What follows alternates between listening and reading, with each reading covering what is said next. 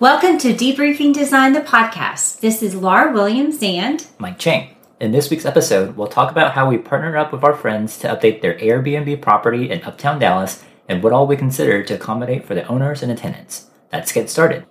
For listeners who have not had a chance to watch the episode, Operation Blew Me Away, it shows how we brainstormed with our clients on how to update their 3-story townhouse and pre-planned for phasing future updates. Due to our time restraints, we started with updating the master suite to kick off the project. And who would have thought that COVID would have skyrocketed the entire Airbnb industry? Because I know at the very beginning, March 2020, everybody was panicking that all Airbnbs got shut down, and then they went through a whole debacle where they automatically refunded guests who booked, completely bypassing the landlords. Oh. And so all the landlords were out all that money without any say-so and no if, ands, or buts. Yeah. So it's surprising because, I know at the very beginning of COVID, it really hurt our clients' income. I think they were down for maybe like a couple of months or so. But then afterwards, they said they had 95% occupancy for the rest of 2020 and all of 2021. That I did not know. Yeah. So it's very funny how it, affected it. Because, when everybody was at the beginning of COVID was very concerned about, transmission and all this stuff, they weren't sure yet. But then as people started losing their minds and wanted to travel, they have been fully booked. Like I think they were telling me the other day, they get 40 requests a week.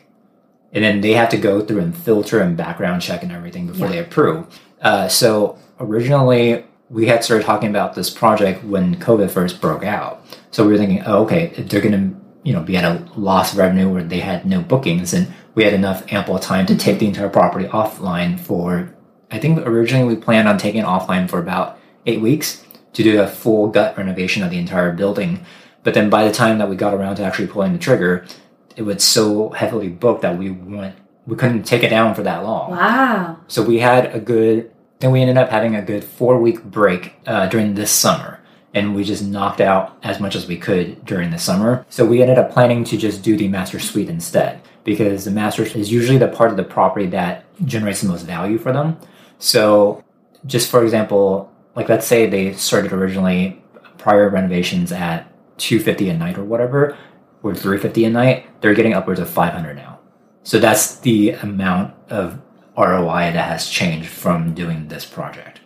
Well, I know I've talked to a friend of mine who, during the last 2 years, for an odd reason, just wanted a second income and just as a fluke, Airbnb'd it and got booked immediately. Mm-hmm. I was like, well, hang on. Yeah. But then as a fluke, got a couple who their house had flooded and needed it for 6 months. Uh-huh.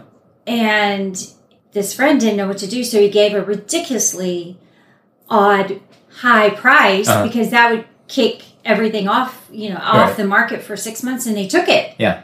And it was because insurance was paying for it, not that they were trying to rip insurance off. He didn't know it at the time. But it was because, look, if you're going to take me off the market for 6 months, I need to pay for it. Yeah. And that was something that he hadn't accounted for, that people need a place to go when their house is being renovated besides a hotel. Well, especially after our storms in February, a lot of people are in this situation because, they need to be out for a certain number of time period, but they don't have their stuff with them. They have to find something furnished. And it's very hard to find furnished apartments or stuff right now, or furnished houses for rent. Or a kitchen. Yeah. So Airbnbs machine. are the best solution because everything's already there. So. And I never thought about that. Yeah. I was one of the lucky ones that just lost electricity for a day and a half. Finally, towards the end of it, they started getting smart and did it at night, But yeah, you don't think about things like that until you're like, oh, I need washer and dryer. I need a kitchen. Now and I need a place to sit. So, yeah, it's a great idea. So yay, Airbnb. Yeah. Talking about this portion of the project. So when we decided to go ahead and start with the master bath, a couple of issues that we noticed up front that we wanted to address was that we didn't like the angle that was chopped into the vanity. So originally we were talking about squaring off this bathroom so we wouldn't have that weird slant.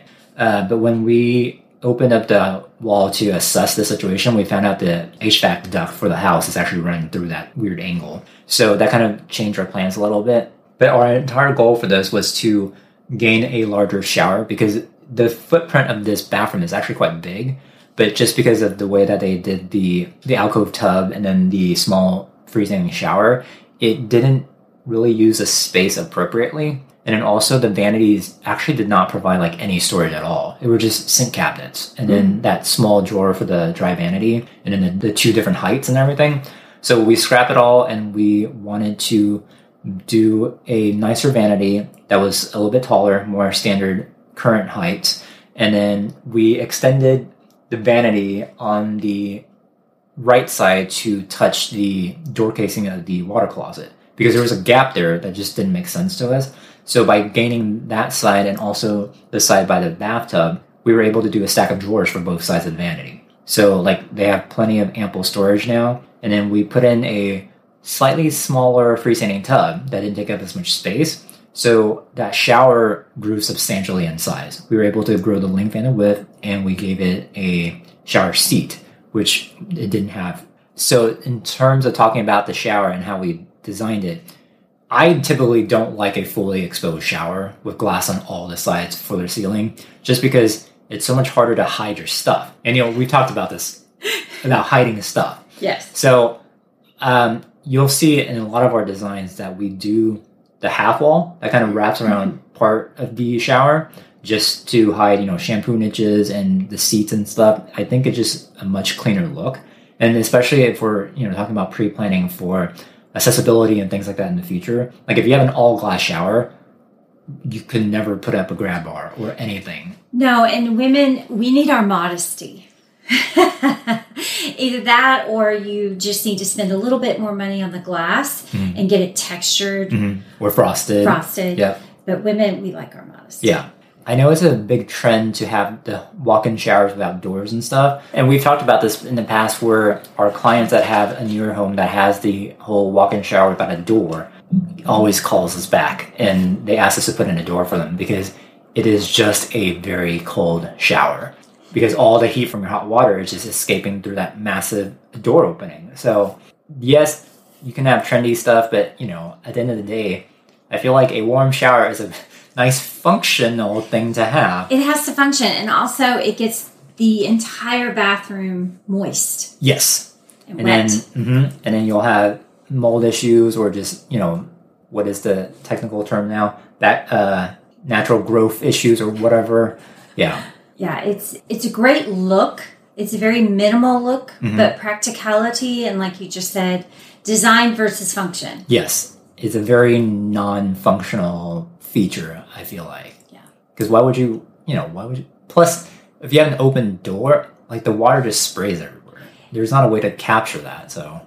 No, and it's one thing if it's outside, by the pool where you just need to rinse off before you go inside, or in the backyard when you're just trying to get the mud off the kids. But inside, it really is not functioning at all. It's strictly for looks. Yeah. So some of the things that we considered designing this project in terms of finishes and hardware and things like that, our clients told me that their main concerns between turning over each stay. So essentially how it works is they have checkout at 11 or 12, and then check-in is at 3 or 4. So there is that 3-hour break, and the cleaning crew comes in and goes through the entire property. So in that 3 hours, they have to make 3 beds, clean 4 bathrooms, plus living room, dining, and kitchen.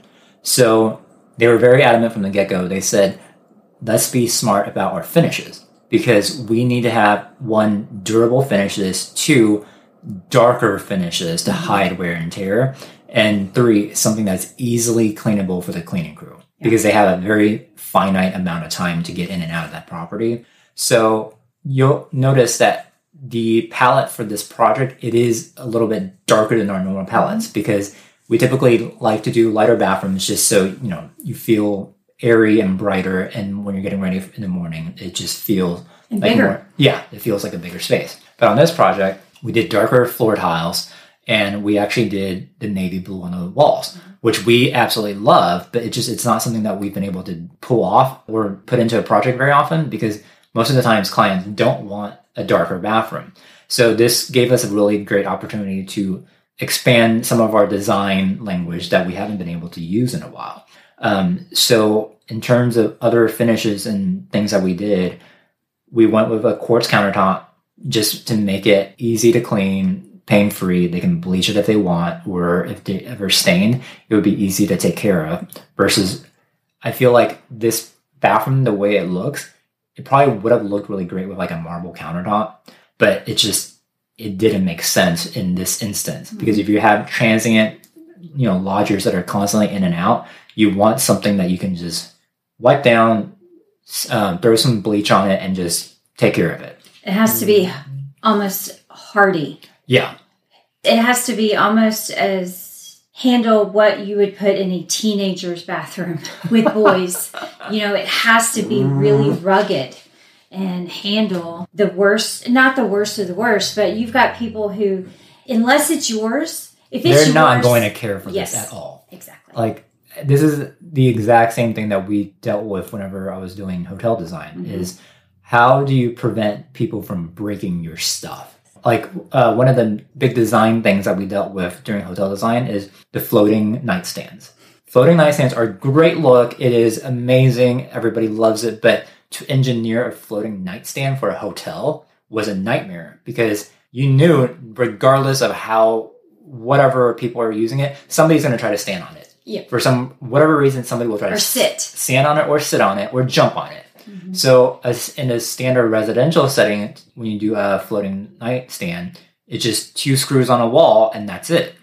That will not hold up in a hotel. And unfortunately, in this instance, the Airbnb has to function more like a hotel than a residence. So back in the days when we were doing hotel design, we actually had to have steel anchor plates into the walls, bolted to the ground, and it made a C shape that actually held the floating nightstands in place. And it was one of the most expensive furniture elements, even though it looks like nothing, but just the engineering to get that thing to stay and not bend and fall off and break was a nightmare. Because if somebody did jump on it, whatever, and they fell, that was a lawsuit waiting to happen.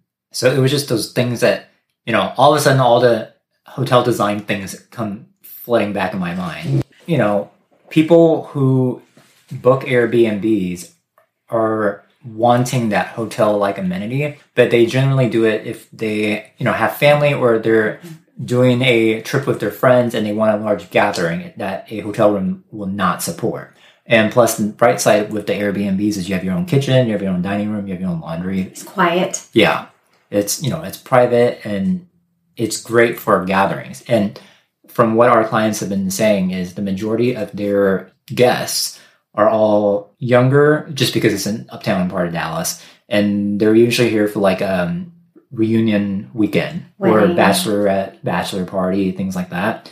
So unfortunately, there have been several pieces of furniture that have broken throughout the years that they've had this property. So, it was just interesting to see how they wanted the design to go versus how we would have done it if it was just like a regular residence.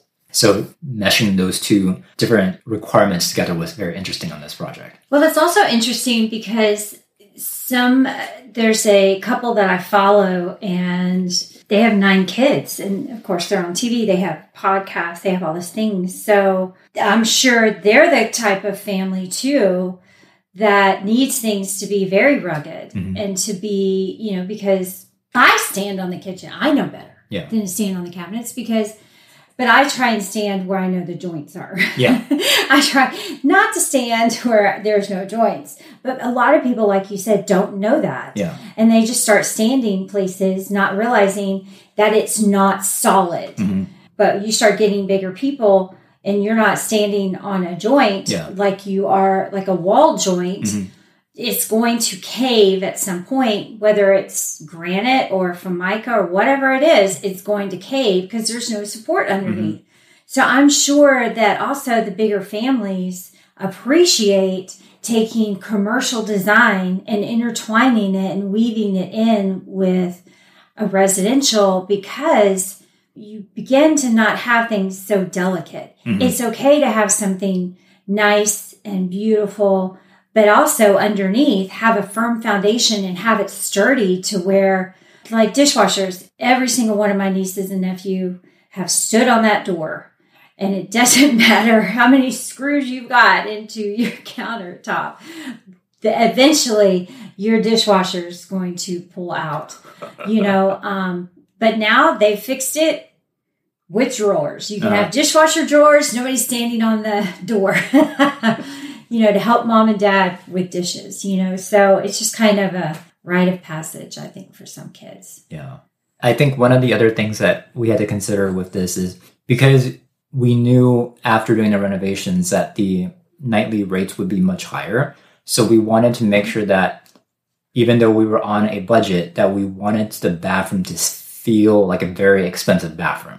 And that's part of the reason why we chose the darker palette, because we feel like when you inject such a rich hue, it makes it automatically feel like a more elegant space, And one of the spa. And one of the things that we really worked hard to consider is we wanted to integrate in a much more expensive material somehow and make it feel like, like it was like a Highland Park house or something like that that you were walking into. So we played with this a few different ways. We looked at it in a more traditional sense and doing like a accent tile panel in the shower, which is a very traditional way of doing things. And we looked at doing the cement tiles as an accent piece, but it didn't really feel right. The style that we were going for, I feel like, because if you look at this bathroom, it is a very modern bathroom, but at the same time, it's also very transitional. And I feel like if we had done the shower panels, it would have gone much too traditional for the way that we were trying to push the design towards. I think it would have been forced. Yeah, it would have been just very dated, I feel like. So we went through several rounds of actually looking at accent tiles, and we came across this amazing mosaic that looks like leaves. And these tiles are expensive. They were the priciest things on this project. So we were trying to figure out how to utilize it so we didn't have to spend too much, because I think each sheet was like over $50. So it's over $50 a square foot. It was the most expensive tile that we've ever used. And we figured out that on each sheet, it comes in 3 repeats. So we decided we would slice them up and turn it into a band. And it was just a matter of how we utilize this band. So if you looked at the finished photos of this bathroom, you can see that we did vertical bands where it made the most sense to help us with the dimensions of our wall tile. So our Zelig tile is a 3x12. So with the sides of the shower, the length and the width, we pieced together a band after the first full tile. So we have a first full tile at 12 inches wide, then we did a band of the accent, and then did the rest of the tile. So that actually helped us cut down on waste, because we didn't have to break a tile to fill in the extra dimensions. So it worked out really well. We did a vertical band at the entry to the shower. We did a vertical band at the shower bench. And then the same vertical band on the shower bench actually continued to the half wall outside of the shower. And then we also did another band at the bathtub. So I think all in all, we ended up using 8 or 9 sheets of this. So it was like a $500 expense. But for the effect that it gave, it was such a different feel and something that was unexpected. And I feel like it was such a great way to spend $500 to make this bathroom really feel like a glamorous space. Luxury. Yes. So I think that was a great way to just bring in a hint of something super high-end.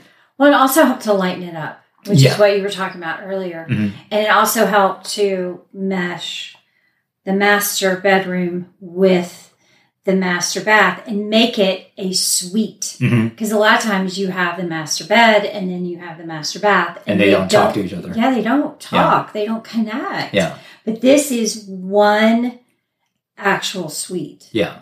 And it was very interesting because, the original bathroom was that olive green color. And there were concerns at the beginning when we did the navy blue tile that we were thinking, oh my gosh, is it going to make the entire thing so dark that we couldn't handle it? But the funny thing is, after we painted the bathroom that white color, we were like, oh my gosh, it's actually so bright. Like, even though there's the navy blue, it doesn't feel dark at all. Because, we had new light fixtures for the vanities, and we used daylight kelvins for all the lighting in the bathroom. So everything was very, very bright. And that really helped to make that navy blue pop. So in the bedroom side, we kept the same wall color, but we wanted to bring in more of the silver tones and gray tones. So we picked this gray/silver carpet with a heavy, heavy pattern. So it can help hide wear and tear, and it's very, very cushy. It's almost like a Berber, but it's not a Berber. But it helps tie the two spaces together and made the master suite really luxurious feeling. They're almost like mirror. It's almost like a negative and a positive, because the bed has the blue, and then the room is predominantly a little bit lighter, and then the bathroom is just a little bit more of the opposite, where it's got heavier blues and then lighter accents. Yeah. It's just very much positive and negative almost on the painting. Yeah. I think it's very good juxtaposition between the two spaces. So because we weren't able to execute the full update for the property, originally our full scope was redoing all the wood flooring throughout the house, because it's been years and it's been beat up and scratched. So we were going to refinish everything and make it go darker, so that way it would wear better with all the wear and tear. We were going to rip out all the older tiles on the floors, and then update the staircase to have the darker treads and then the white risers, make it a much more modern feel, and also update all the bathrooms. But because of our limited time, we had to just scrap all the other parts of the scope. But the one thing that we did end up executing before we actually started the master suite, was we updated all the window shades throughout the whole house. So originally, when the clients purchased this house years ago, it had all the 2-inch, I don't even know if they're faux wood at this point, but I have a feeling, I think they were actual wood, 2-inch blinds throughout the entire house. They were in total horrible shape, because with the real wood, it gets affected by changes in humidity, it gets affected by changes in temperature, and also the UV coming through the windows. So they were like brittle and falling apart. The mechanism for the drawstrings and stuff, they were like all stuck in it was like the gears are like rotted or rusted or something.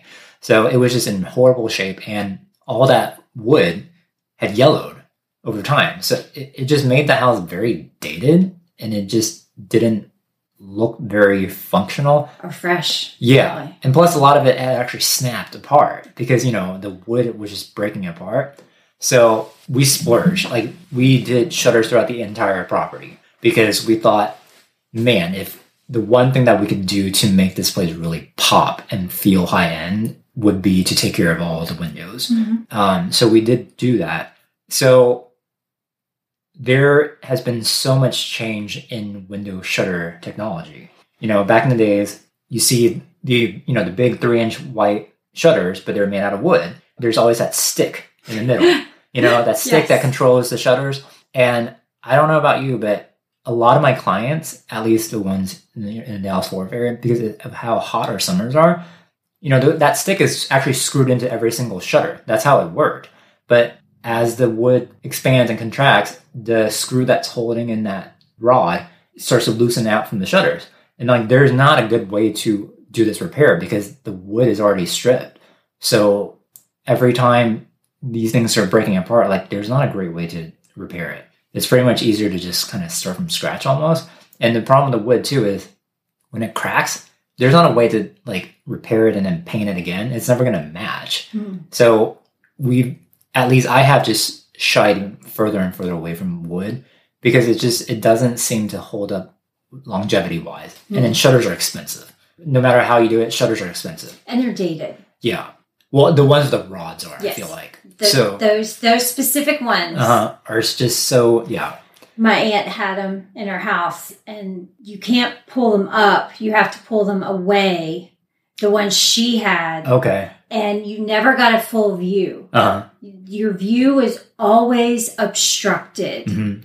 And so that's why I was like, you've got this beautiful area to look at, then you've got all this obstruction. Yeah. You've got the up and down, and the horizontals. And then the horizontal, and then you've got a dozen of them. Yeah. Yeah. And I get the prestige of it. Yeah. I feel like these days if we don't do it in the entire property, it's usually done on the front elevation of a house. It's usually seen the most from the street, and it's usually what's the most prominent, and it'll make the house look more cohesive. Yes. So when we do shutters these days, we do the composite. So it's almost like for sure it's a plastic composite material, and it does not get affected by heat. It does not get affected by UVs. It does not yellow. It doesn't do anything. It has a lifetime warranty. Like, it's just amazing. And it comes in all sizes of the actual shutters too. So we typically do like a 3.5-inch shutter, but the technology of that rod has really evolved too. So let's say if you're like 5 to 10 years old, you would get the rod that's actually connected on the backside of the shutters. So from the front in the room, you typically won't see it, but like in the back corner of the shutter, you notice that there is like a piece of metal that connects all the shutters together. So it's better than having that wand in the front. I would say 100 times better. But lately we like to do the hidden tilts. And what that means is all the shutters are actually connected within the frame of the shutters. So when you tilt one blade, it actually tilts the entire shutter. And I feel like that is the cleanest way to do shutters, because you don't have any vertical things blocking your way, and it is so seamless, and it's no effort. Because like, when those wood rods, when they like get stuck or whatever, you have to like shove the shutters up and down, and sometimes it might not work. There's no issues with these. Like, all the gears and stuff is integrated into the frame, so you can't mess with it, and it doesn't break, and it's lifetime warranty. So that's what we usually are doing these days. And you can see through it. Mm-hmm.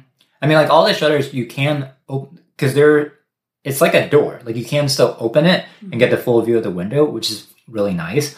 But I just think if you're going to spend that type of money, why not go for something that's going to last you 20, 30 years versus something that you have to replace in 5 to 10? Because that's the whole point of buying the property that you bought, is to get the view that you wanted. Yeah, exactly.